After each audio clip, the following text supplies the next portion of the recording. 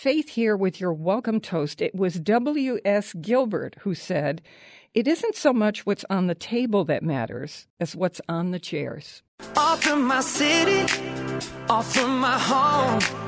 We're flying up, no ceiling when we in our zone. I got that sunshine in my pocket, got that good soul in my feet. I feel that hot blood in my body when it drops. It's great to have you joining the party on the Faith Middleton Food Schmooze, inviting you to eat, drink, and be merry with us. We're at the Big G Gateway Community College in downtown New Haven in our culinary studios, part of their culinary department, 5 giant kitchens. You know the drill. We have coming up how to do an enchilada bake for a huge crowd. I mean, if you want to feed 30 to 130, we're going to tell you how to do it. And this recipe is really, really delicious.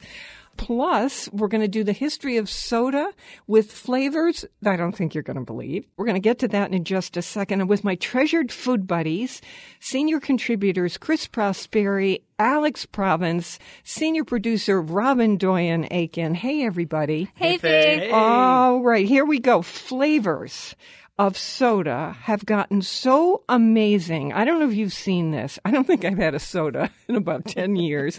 It started to be this thing. I got very freaked out about health and then calories and whatnot. When I read about some of the history of soda, and I found the guest we're about to talk with, I thought, I'm going to get a whole bunch of these sodas and try them out. And I think you're going to want to also. No matter where you are on the health spectrum, soda is still one of the most popular drinks in the world. The question is it an urban legend about Coca-Cola and cocaine? Remember, that used to be that whole thing. What's the oldest American soda company? If we look across the world, how out there do these flavors get? Now, try and imagine some of that. I bet I'm going to surprise you. We're going to talk with the guy who knows almost everything about the history of soda, John Neese. He's in Los Angeles, so we're on the phone. He's got a shop, and he ships every imaginable soda flavor from his online store called Soda Pop Stop. John, welcome to the Food Schmooze Party. Well, thank you very much for asking me to join you. Oh, it's a pleasure. So to start with, is it true what they say that colas started out having cocaine in them and were kind of pharmacy related? Is that true? Oh, that's absolutely true. They were pharmacy delivered, and that's why soda fountains started in pharmacies. Wow. And if you notice, Coca-Cola took cocaine, the colas, out of their soda the year before I guess it was the Food, Drug, and... FDA, Food and Drug Administration. Yeah, the year before. The question to ask is not that they did it, but why did they do it the year before? Okay, so... And what did they do with it? Was it it had to be a pharmaceutical... It had to be a pharmaceutical thing. Did they put cocaine in the soda as a pain reliever? They did not put it in. It was part of the leaf. Oh, I didn't understand that. It was right in the leaf. In the early 1900s, they did take the cocaine out of the leaf. Yeah, right, There was okay. no reason to have it in soda. Okay. I remember I have a sign, actually, from the old Coca-Cola company that says the ideal brain tonic. Pick me up. Well, early on, there was all kinds of things. Like there was 7-Up originally had lithium in it. Wow. Really? Wow. Oh, yeah, everybody was really happy. We had a much happier country back then. Let's all drink soda. Bring in the 7-Up, people. Okay, so first of all, what's going on with you and soda? How did this begin? Well, I tell the story that we were a little tiny Italian grocery store. What had happened was that the big chain stores bought the distribution channels for the independents. Then you couldn't compete anymore, and they were putting all the little independents out of business. So we were going broke, and we were looking around for something to do, and we decided on sodas. And, if you were buying a beer, you'd have to be 21 in California. But with a soda, if you could reach the counter and you had your money, you could buy it. Yeah. We should remind people that you're speaking to us from your store in L.A. How about the oldest American soda company? Because they're all over the world. Oh, my goodness, there was lots and lots of old soda companies. You know, Dr. Brown's was what, 1865, something like that. Werner started about the same time. The fellow in Detroit, he put his ginger in a keg and went off to war, and when he got back, he made a soda with it. So you have all these old companies right around during the 1860s. So when I was doing a little research in preparation for this, I came upon a factoid online that said that Dr. Pepper is the oldest American soda company. Their first bottlers started bottling in 1891. They're not the oldest soda company. Dr. Brown's was older, from New York. Werner's was older. There's been different soda companies, a lot of them that started up in the 1860s, 1870s, that are still around. John, one of the things I did was go online, and honestly, it was hours and hours and hours. I was starting to have so much fun, and I couldn't believe the list I was compiling of soda flavors. Here's what I found. Pickle juice soda. No way. I found gum soda, ranch dressing soda, a bacon, chocolate bacon. These are both sodas. There's a sweet corn soda, peanut butter and jelly soda, a lavender soda, onion soda, curry, cucumber, banana, milk soda, buffalo wing soda, a key lime pie, and my favorite of all time is poutine. Ooh. I can't believe that there is a poutine soda. I can't even imagine what flavors they're putting in there. That's French fries and gravy? And cheese Normally, curds. but how would they make that? John, do these flavors surprise you? No, they don't surprise me, but bacon and things like that, you'll buy them like one time and you'll say, okay, I tasted it, that's enough. Old flavors, old American flavors like a spruce beer.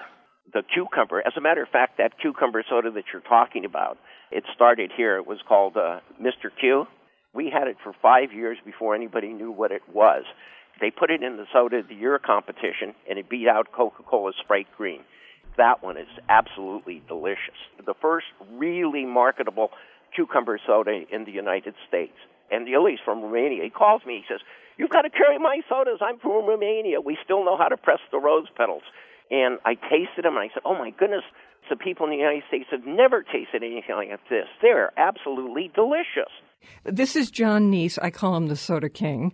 He's in Los Angeles. He has a shop there. But in terms of us being where we are in this side of the country, I would suggest that you check him out online. He has an online store where you can try these things, order them and try them. And it's called Soda Pop Stop. How many sodas do you carry in your store? Well, right now we carry about 750. Oh, my God. Different types. Oh, yeah. And our sodas are from independent bottlers, and about, I would say, 97% of them are cane sugar. You know, Oh, that's cool. I will tell you, you drink a cane sugar soda, and it pops. You drink a corn syrup one, and it's kind of dull. Mexican Coke, what do they use to sweeten it with? Cane sugar.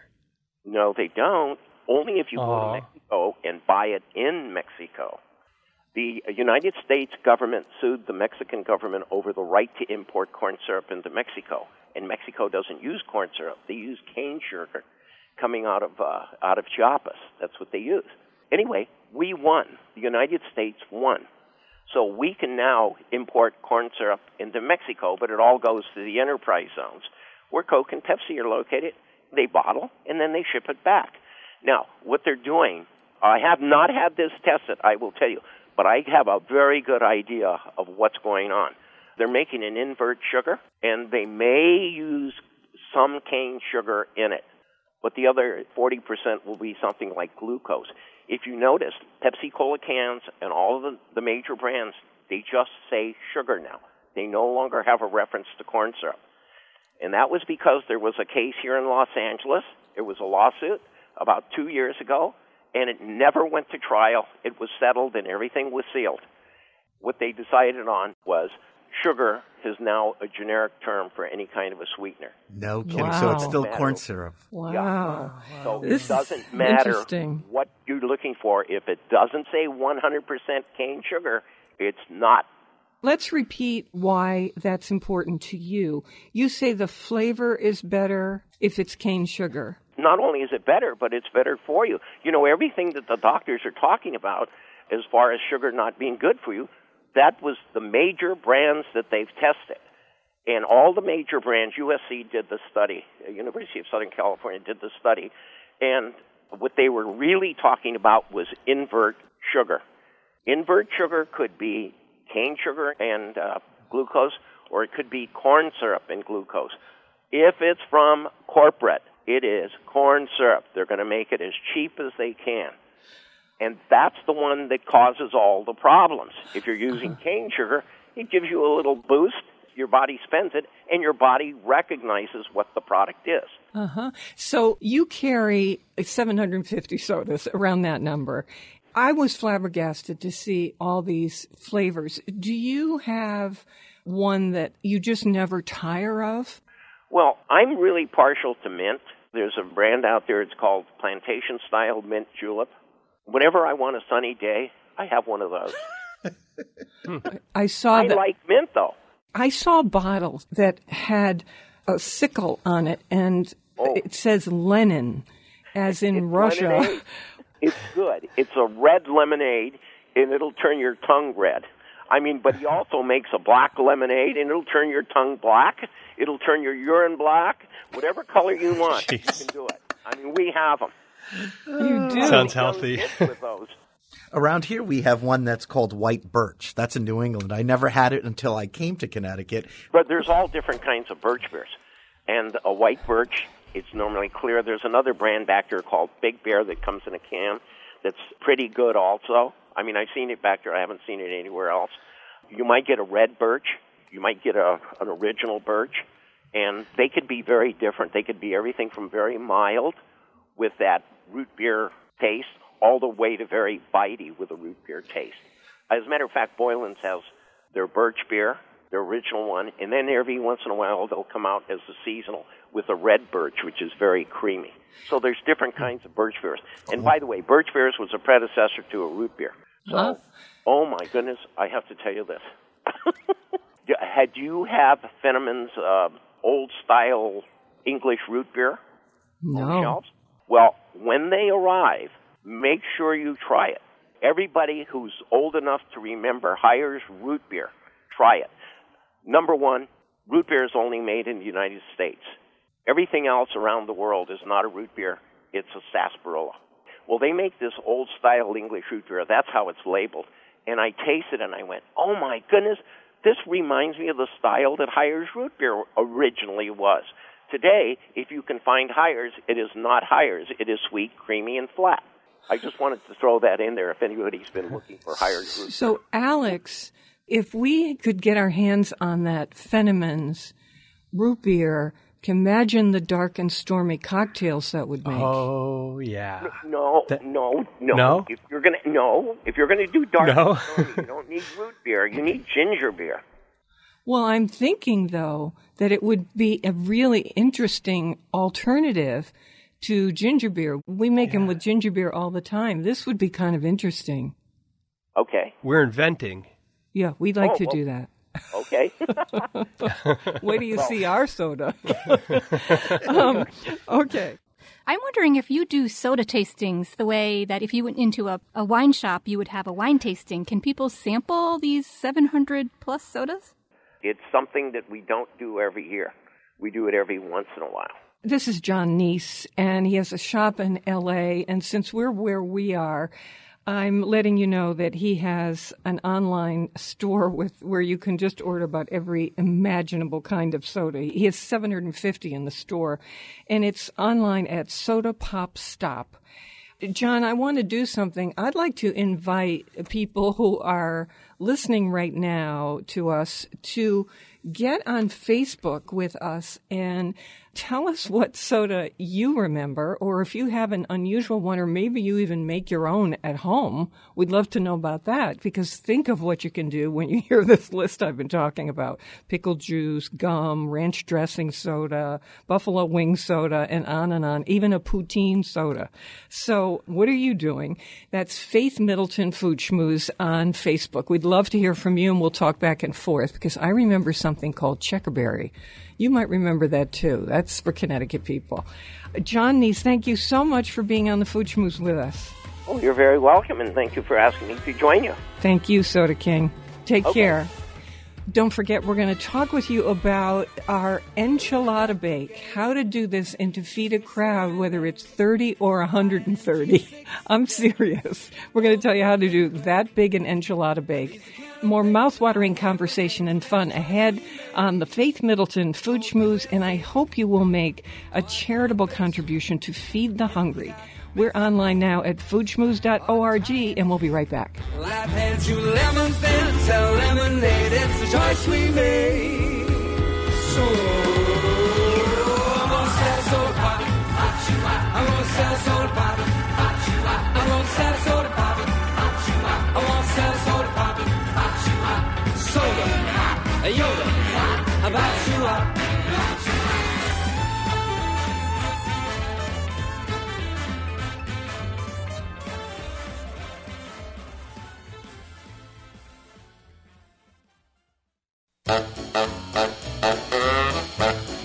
Beans and cornbread, beans and cornbread, beans and cornbread.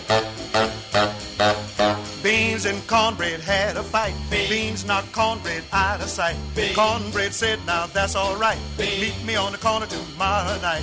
I'll be ready. I'll be ready tomorrow night. I'll be ready. I'll be ready tomorrow night. I'll be ready. I'll be ready tomorrow night. That's what Beans said to cornbread. I'm Faith Middleton, and wanted to let you know you can sign up for our podcast once, and then it comes to you, means you can listen on your schedule. About a zillion people do that. So just go to foodschmooze.org to sign up for the podcast, or just type in Faith Middleton, and everything will come up. Okay, here we go. I'm with my treasured food buddies, Chris Prosperi, chef and co-owner of Metro Beast Restaurant in Simsbury, Connecticut, one of our wine brokers, and a big food guy, Alex Province. He's in a studio in Phoenix, KJZZ. Mark Raymond is away. Robin Doyen-Aiken, of course, our senior producer. I wanted to share a couple of emails with everybody, so jump in and respond to these. And we've got a little phone call coming up with someone who is with an organization doing something that is so good. It's such a good idea. And then we've got a cookbook called Extra Helping. And these are recipes for a sense of community and caring. All that stuff is on the same theme. So we get so many emails, and we love to get them. And here is one from Gina Giuliano. And she says, I listen to your show every week. I hear you talking about gluten-free options, buying and eating locally. My husband and I own a small business making black garlic. They also make barbecue sauce and spice rubs and stuff. But I was so interested in this black garlic. Everything they make is gluten-free and vegetarian, and they're in Meriden, Connecticut. They make it in small batches by hand, everything. We hear about this, and I guess people really love their barbecue sauce, which their grandfather started making in 1932 in Kansas City. But this black garlic, we should explain what it is. This is Mac Brothers Gourmet Foods in Meriden, Connecticut. You just look them up online, and you'll see their barbecue sauce, spice rubs.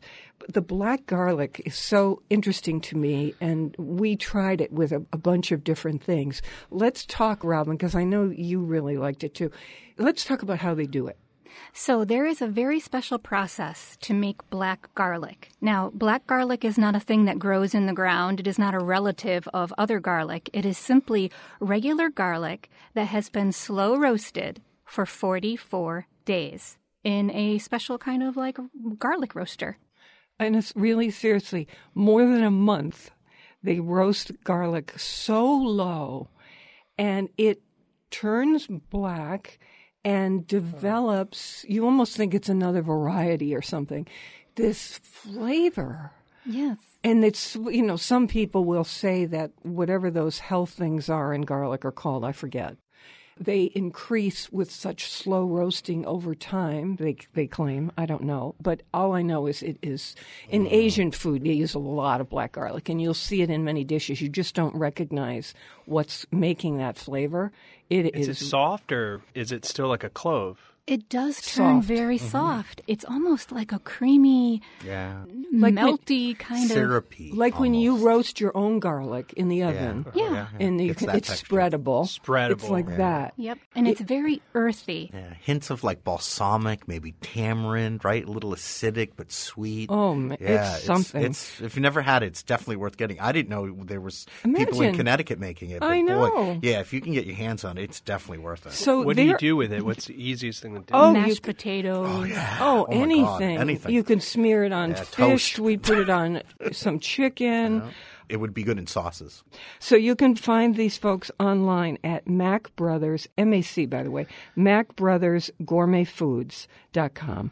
And they're right in Meriden, Connecticut, and you can try any number of their products. But anyway, thank you for writing in. Thank you for bringing us the black garlic for us to try. Yeah, thanks for sharing. Yeah, really, really good. Literally. Okay, so we've got some more emails to share with you, but we're going to place a phone call right now to Sarah Leathers, who is founder and CEO of something called Healing Meals Community Project.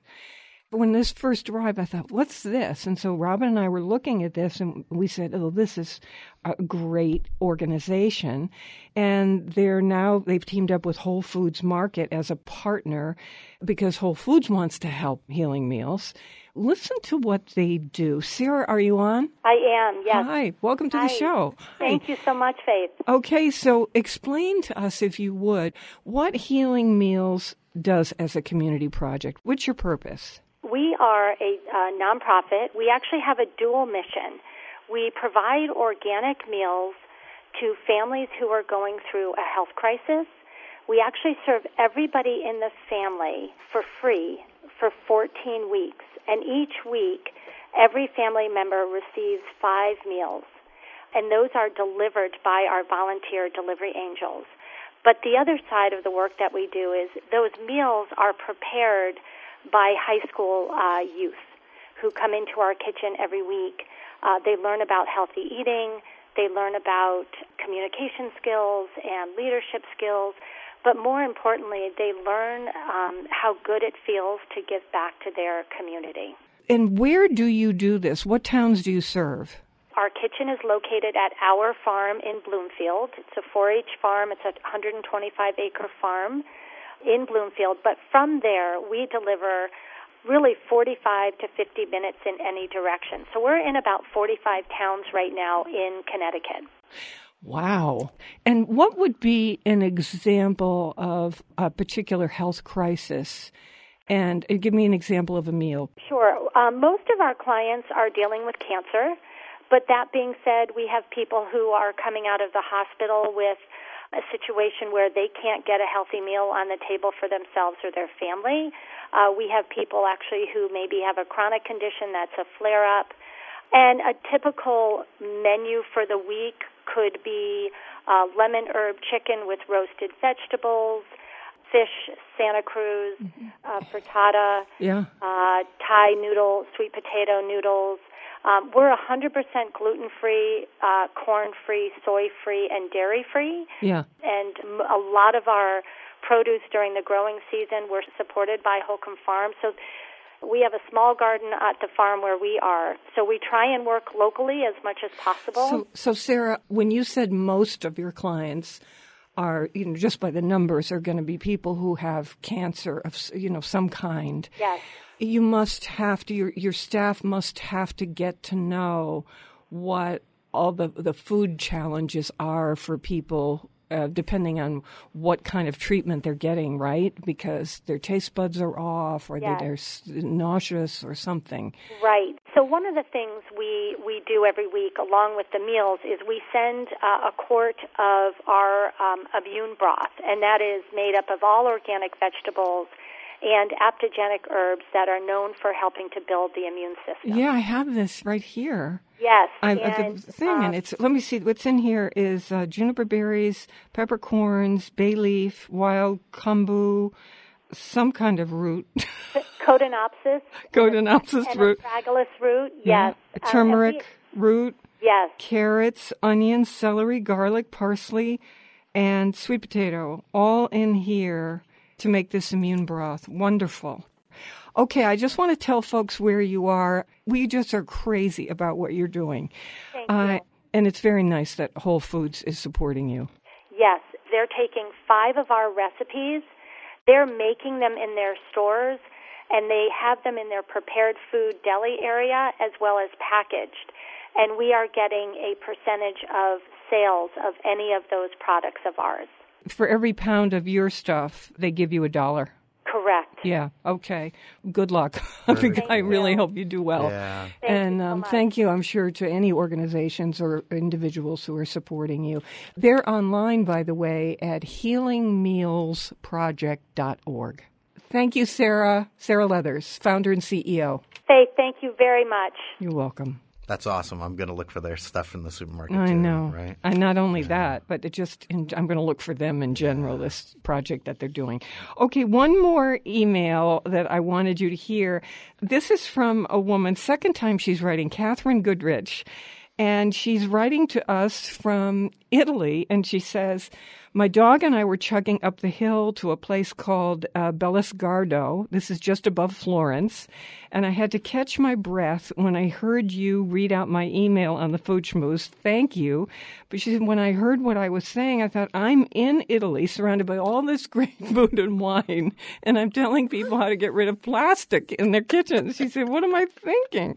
So she writes and she says, I've decided to follow up with this short note about the most authentic, cheapest, nutritious, filling street food in Florence. And it's the, let me see if I'm going to slaughter this, so forgive me. It's called the Panino al Lampredotto. Wow, what is it? I'm sorry for the pronunciation. Maybe you know it, she says. No, I don't. If you're at all squeamish, don't read on. I know that you're game for anything on the show, even organ meat, so here's the deal.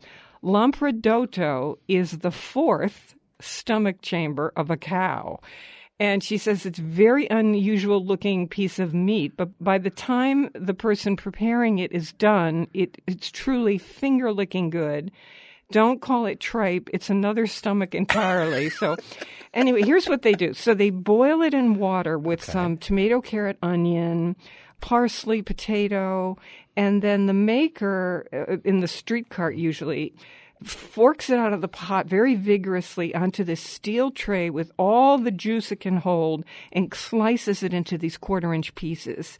And then you take this special Tuscan bread bun, and it's very crusty on the outside, and you slice it open, and the cart maker then dips the top in the hot brothy water and then loads the bottom with all the sliced so-called meat.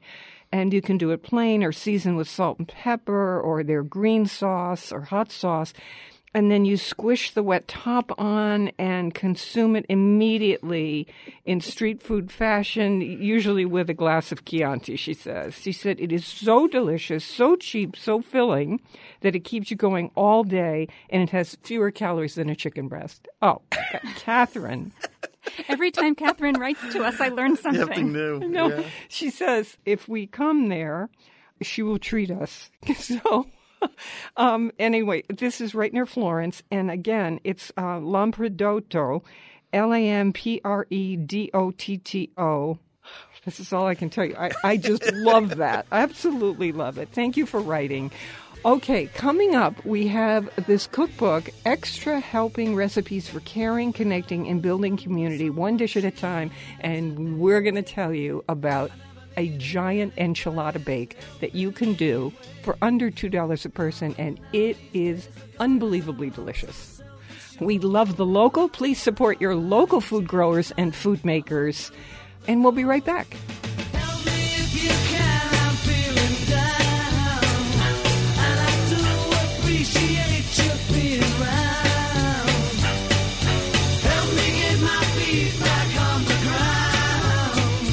Won't you please, please help me? Help me, help me. Oh, I get by with a little help from my friends. Get high with a little help from my friends.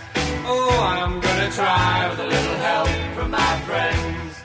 Do you need any? I'm Faith Middleton. This is the Food Schmooze Party, offering the richness of life and coming to you in Connecticut, Rhode Island, Massachusetts, and New York, including Westchester County, the East End of Long Island, the Hamptons, of course. The senior producer is Robin Doyen-Aiken. To hear the show on Connecticut Public, it airs Thursdays at 3 and 9 and Saturdays at noon. And you can, of course, talk with us on Facebook. We want to know about your interesting soda flavors, ones that you've tried and thought were either amazing or not so amazing. Maybe ones you're making at home yourself. Faith Middleton Food Schmooze on Facebook. Okay, I've been waiting for this. You probably know, if you listen to the show more than once, I love lemon stuff. So I love lemon zest, preserved lemon, lemon juice.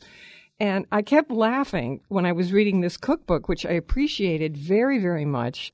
It's called Extra Helping, and you'll understand that title in a minute. These are recipes for feeding friends, community workers you appreciate, volunteers, people who are grieving. I cannot tell you how many recipes in this book have some part of a lemon in them. I can't tell you how many. And I burst out laughing. The author, Janet Rich Ellsbach, is our guest. She lives in Massachusetts, graduated from Stanford University, has a master's in education from NYU, teaches writing to adults with developmental disabilities. I just like that bio. That's why I put this in. And her blog of recipes for what I say, messy lives is called A Raisin and a Porpoise. Janet, welcome to the Food Schmooze Party. Thank you so much, Faith, and thank you for that great introduction, which is making me laugh. I was speaking with someone the other day, and we agreed that it probably should just be called the Book of Lemons, because I'm also a big believer, obviously, in the power of the lemon. Yeah, I'm with you 100%. And then I started, if there was not lemon in something, I thought, how could we introduce lemon into this thing? How can we get a little lemon involved? Well, we made something from the book. By we, I mean Chris Prosperi. We want to talk about that with you in just a second, but what made you turn to this idea? The topic appeals to me because I think we live in a time where there's so much division and so much isolation and so much paralysis around what is the right thing to do. And for me, food is the one universal. Whether it's a difficult experience or an illness or just a weekday, you ate something. So it's a very natural way for people to reach towards each other. And I dip around into various cultures intentionally because I think it's a very simple and accessible way for people to develop compassion across all kinds of lines. If you're eating the comfort food of another country, you're developing a really innate sense of what life is like there and how it compares to your own. As we get into some of these recipes, all of us feel compelled to call up people who are in some situation.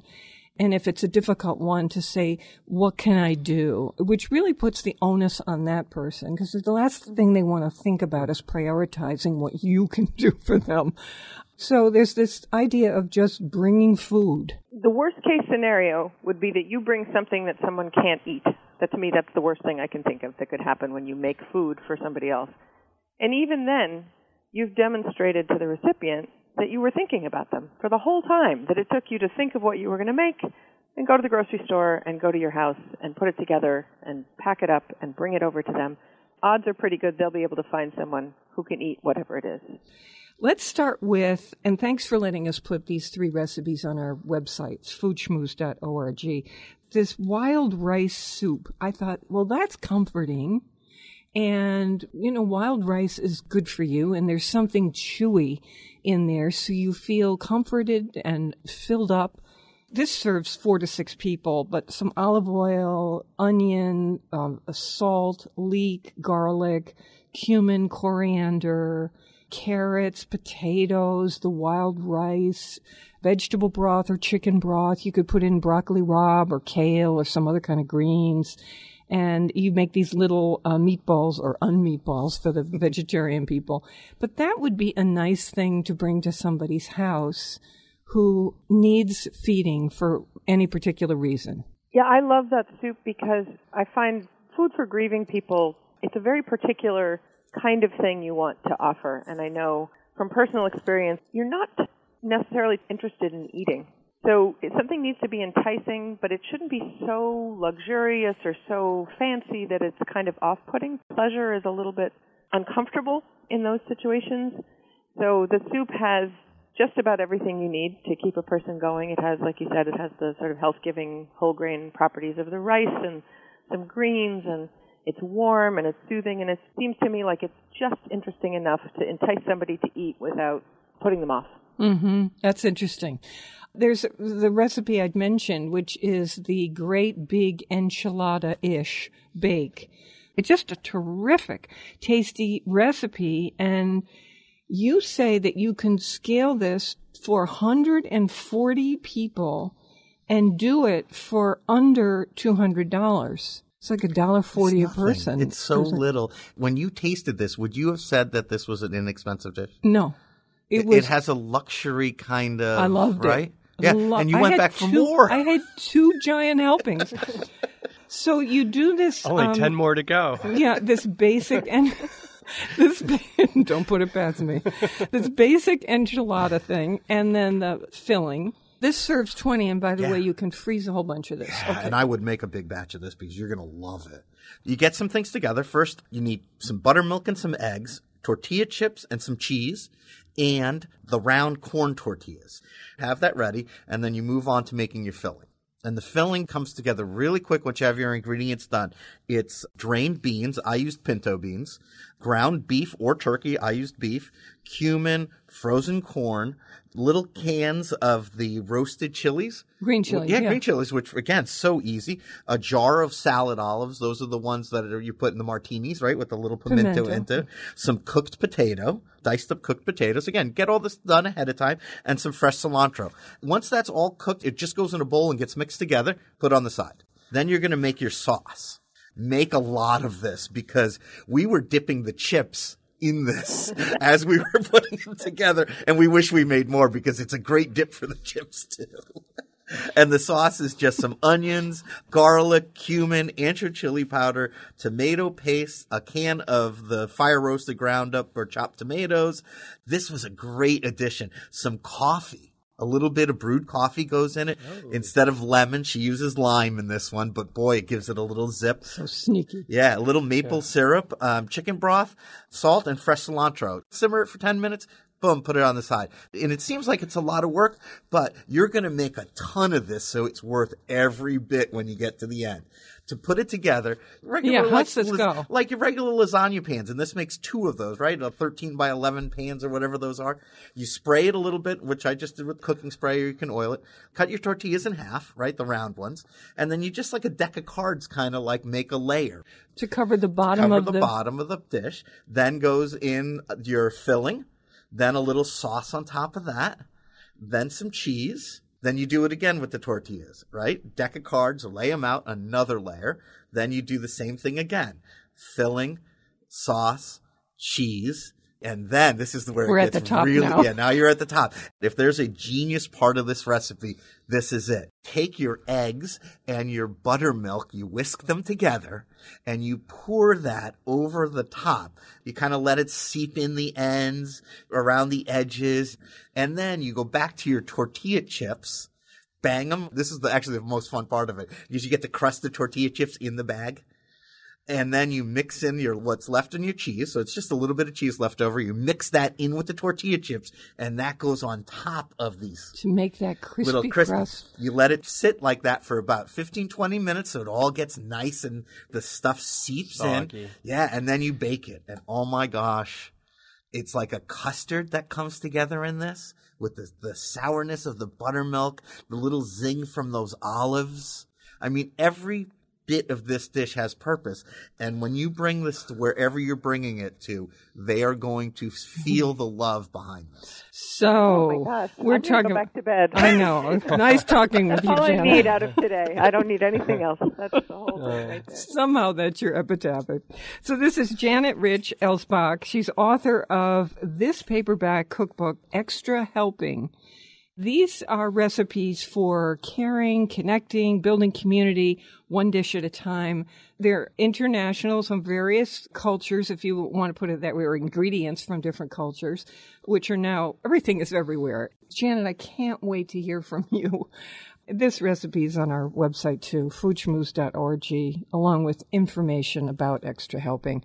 What is the purpose of that kind of custardy sauce that you pour over the top? To make people say those things. That's the purpose of the custard. To make people eat it and be so happy. Well, that recipe came originally from a Molly Katzen recipe, and she's sort of one of the to me, the kind of the prophets of comforting food. The custard is to make it really delicious, and it's a little bit unusual to find it in a dish like that, and it's, as Chris was saying, it's tangy and satisfying and kind of soothing at the same time. What would happen if you didn't put that in? It would be missing the hug that you get from the dish. That's what it is. And feeling it gets in your mouth, it's like a big hug. Would it affect the moisture? Yeah, it would affect everything. It would affect everything. And I think it's one of those things that if you made this dish without it, it would still be a good dish. You would still say, wow, I like it. Because it has all those things, those little flavor pops in it. It has some cheese. So it has everything going on. But that just pushes it over the top. It makes it look percolate all the way to the bottom? Yeah, because it does. Yeah, because so you glues it all together. Yeah, so you let it sit for 20 minutes, and it sort of soaks up into everything. That's reminding me, too, one of the other purposes of it is it kind of transforms the tortillas. I think a lot of times a dish like this is made with cornbread, and tortillas are much simpler to work with. It's a whole other step you don't have to do to make a cornbread batter. But the tortillas sitting in that buttermilk mixture kind of transform into something that's not quite recognizable as a corn tortilla, but gives it that kind of quality, that kind of... So this one serves 20. So you're making, 10 cups of sauce. You're using 36 corn tortillas. But the point is also that you can freeze this, the whole thing or some portion of it, correct? Right. I scaled it up so I could make it part of what I offer at the community suppers where I cook. But it's just as applicable to make 4 little pans and tuck them into the freezer, and then sometime when somebody needs a meal and you need to provide it, and that person could be you can just pull it out of the freezer and have it be ready. Yeah, make more and freeze it. I'm going to do that. It's a great potluck recipe, too, because it's great hot, but it doesn't mind having cooled off a little bit. It's still great. So we're seeing this thing happen with more cookbooks. Julia Turshen, who's been on our show a bunch, I know did the foreword for your book. And she did a book, as you know, about helping your political crowd and feeding them and this whole thing. More of these books are coming out now that have to do with this sense of community, just like yours. What do you think's going on, Janet? In response to the isolation and opposition and division that's going on in the country, there's this groundswell of opposite energy where people are going, well, how can we knit this back up? And food is the simplest way to do that. In terms of the basic human experience, it's the easiest way to access people. There's that aspect of it. And then there's the ways in which you can weave culture in through what you're offering. You're not only breaking bread with someone, but maybe you're introducing them to the food of your culture, or you're introducing yourself to the food of theirs. And it's a very approachable, accessible, comfortable language for people to speak. Everybody gets hungry. Everybody needs something to eat. Everyone remembers what they were fed when they were children. Everybody has something they like to eat. It's a very natural way to bring people together. We see this happening in restaurants a lot, where staff, often from different parts of the world, all these various places beyond the United States, and there are these staff meals that chefs put out. And sometimes the staff in the restaurant takes a turn at cooking the meal. And I can't tell you how many chefs that I know have had staff cook something from his or her culture And the chef says, oh, this is delicious. Let's make this. Let's put this on the menu. Chris, this has happened to you. We make the best rice from Yemen because we have a couple employees from Yemen, and the rice dishes they make, the love coming out of the food. So you're speaking right to my heart there, because my niece has just taken a job in Yemen and moved there for 2 years. Wow. And I'm getting all these stories are all about food and how food is kind of the currency of how it's a very international staff, so how they all approach each other is in the kitchen. Well, here's one from Aztec culture. So this is Mexican. And this will serve 4 to 6 people. You call this a hot drink of substance. Approaching someone who's maybe reluctant to eat or doesn't have much appetite, you have a limited window in which to give them the sustenance they need. So atole is a great way to approach that kind of situation. It's very soothing, but it has a good amount going on in it, just the protein from the milk and a little bit of substance from the grain, and it's warm and can be punched up with spices or done just very subtly made delicious so that it's just appetizing enough to get someone who may not have much of an appetite. So in India, this would be a chai, which is it's also at my breakfast table every morning. That's what I drink. So here we have one from Mexico. It has spices and heat and, milk or oat milk, sugar and cardamom and chili and zest. You don't even ask of what. It's like in this case, it's an orange zest. This is my citrus pal on the phone here. Mm-hmm. I love that kind of thing. It's just so different. Imagine bringing that over to anybody's house for any reason. It would be just so fun to get that. Both its difference and its similarities are what struck me. A lot of these things, rice pudding and congee and this recipe, the more I started to delve a little bit into their origins, the more I could see it popping up in one form or another in various cultures. Faith, speaking of bringing stuff over, what's the etiquette to showing up to someone's house that's grieving or, because I'm always shy of just showing up unannounced or calling people, or even if you're thinking of someone and they're not grieving, just bringing over food? That's a wonderful question. I have no special wisdom about that. I share your concern of not wanting to interrupt, but also I think it's maybe it's okay to drop off something, that happens. People stop by and say, I don't want to take a minute of your time thinking of you, leaving this for you. What do you think, Janet? You're right on the money there. That I always say that the most important thing, other than cooking skills, which are kind of secondary, the most important thing to bring to something like that is a little bit of curiosity and not a lot of talking. So even if you leave it on someone's doorstep, they can still have that experience of, well, this person thought of me the whole time that they were getting this ready and bringing it over. They were thinking of me. I was just reading an article, it might be the New York Times, and it was about how to express what we call condolences if someone has lost somebody. And what I took from the article was that maybe the best thing that you can say or communicate to a person is the idea that anything that grieving person is feeling at any time is okay. I would speak also to Alex's point, which I think is so important. We tend, in response to the feeling you've just identified, I don't know what to do. I don't know if they want it. I don't know what they eat, can contribute to a kind of paralysis, and people don't do anything. Mm-hmm. And that is so isolating for people who are having an experience of illness or loss or even joyful experiences like having a baby. When you feel isolated, the difficulties are compounded. So even the simple gesture of just leaving it on the doormat, you've thrown a tiny little lifeline to that person and just let them know that they're not by themselves. They're not alone. And that is 5 million% more important than what you bring. And people will tell me, well, I don't know how to cook, or I only know how to make brownies, then make brownies. But show up, because that is so important. This is Janet Rich Elsbach. Her book, as you'll see on our site with the 3 recipes we were talking about, is called Extra Helping, Recipes for Caring, Connecting, and Building Community, One Dish at a Time. Thanks so much for being on the show. Thanks so much for having me. This was really a pleasure. And thanks to my buddies here. We're on Connecticut Public Radio Thursdays at 3 and 9 and Saturdays at noon. Weekdays, listen for my 60-second food schmoozes and never eat more than you can lift. In New Haven, I'm Faith Middleton.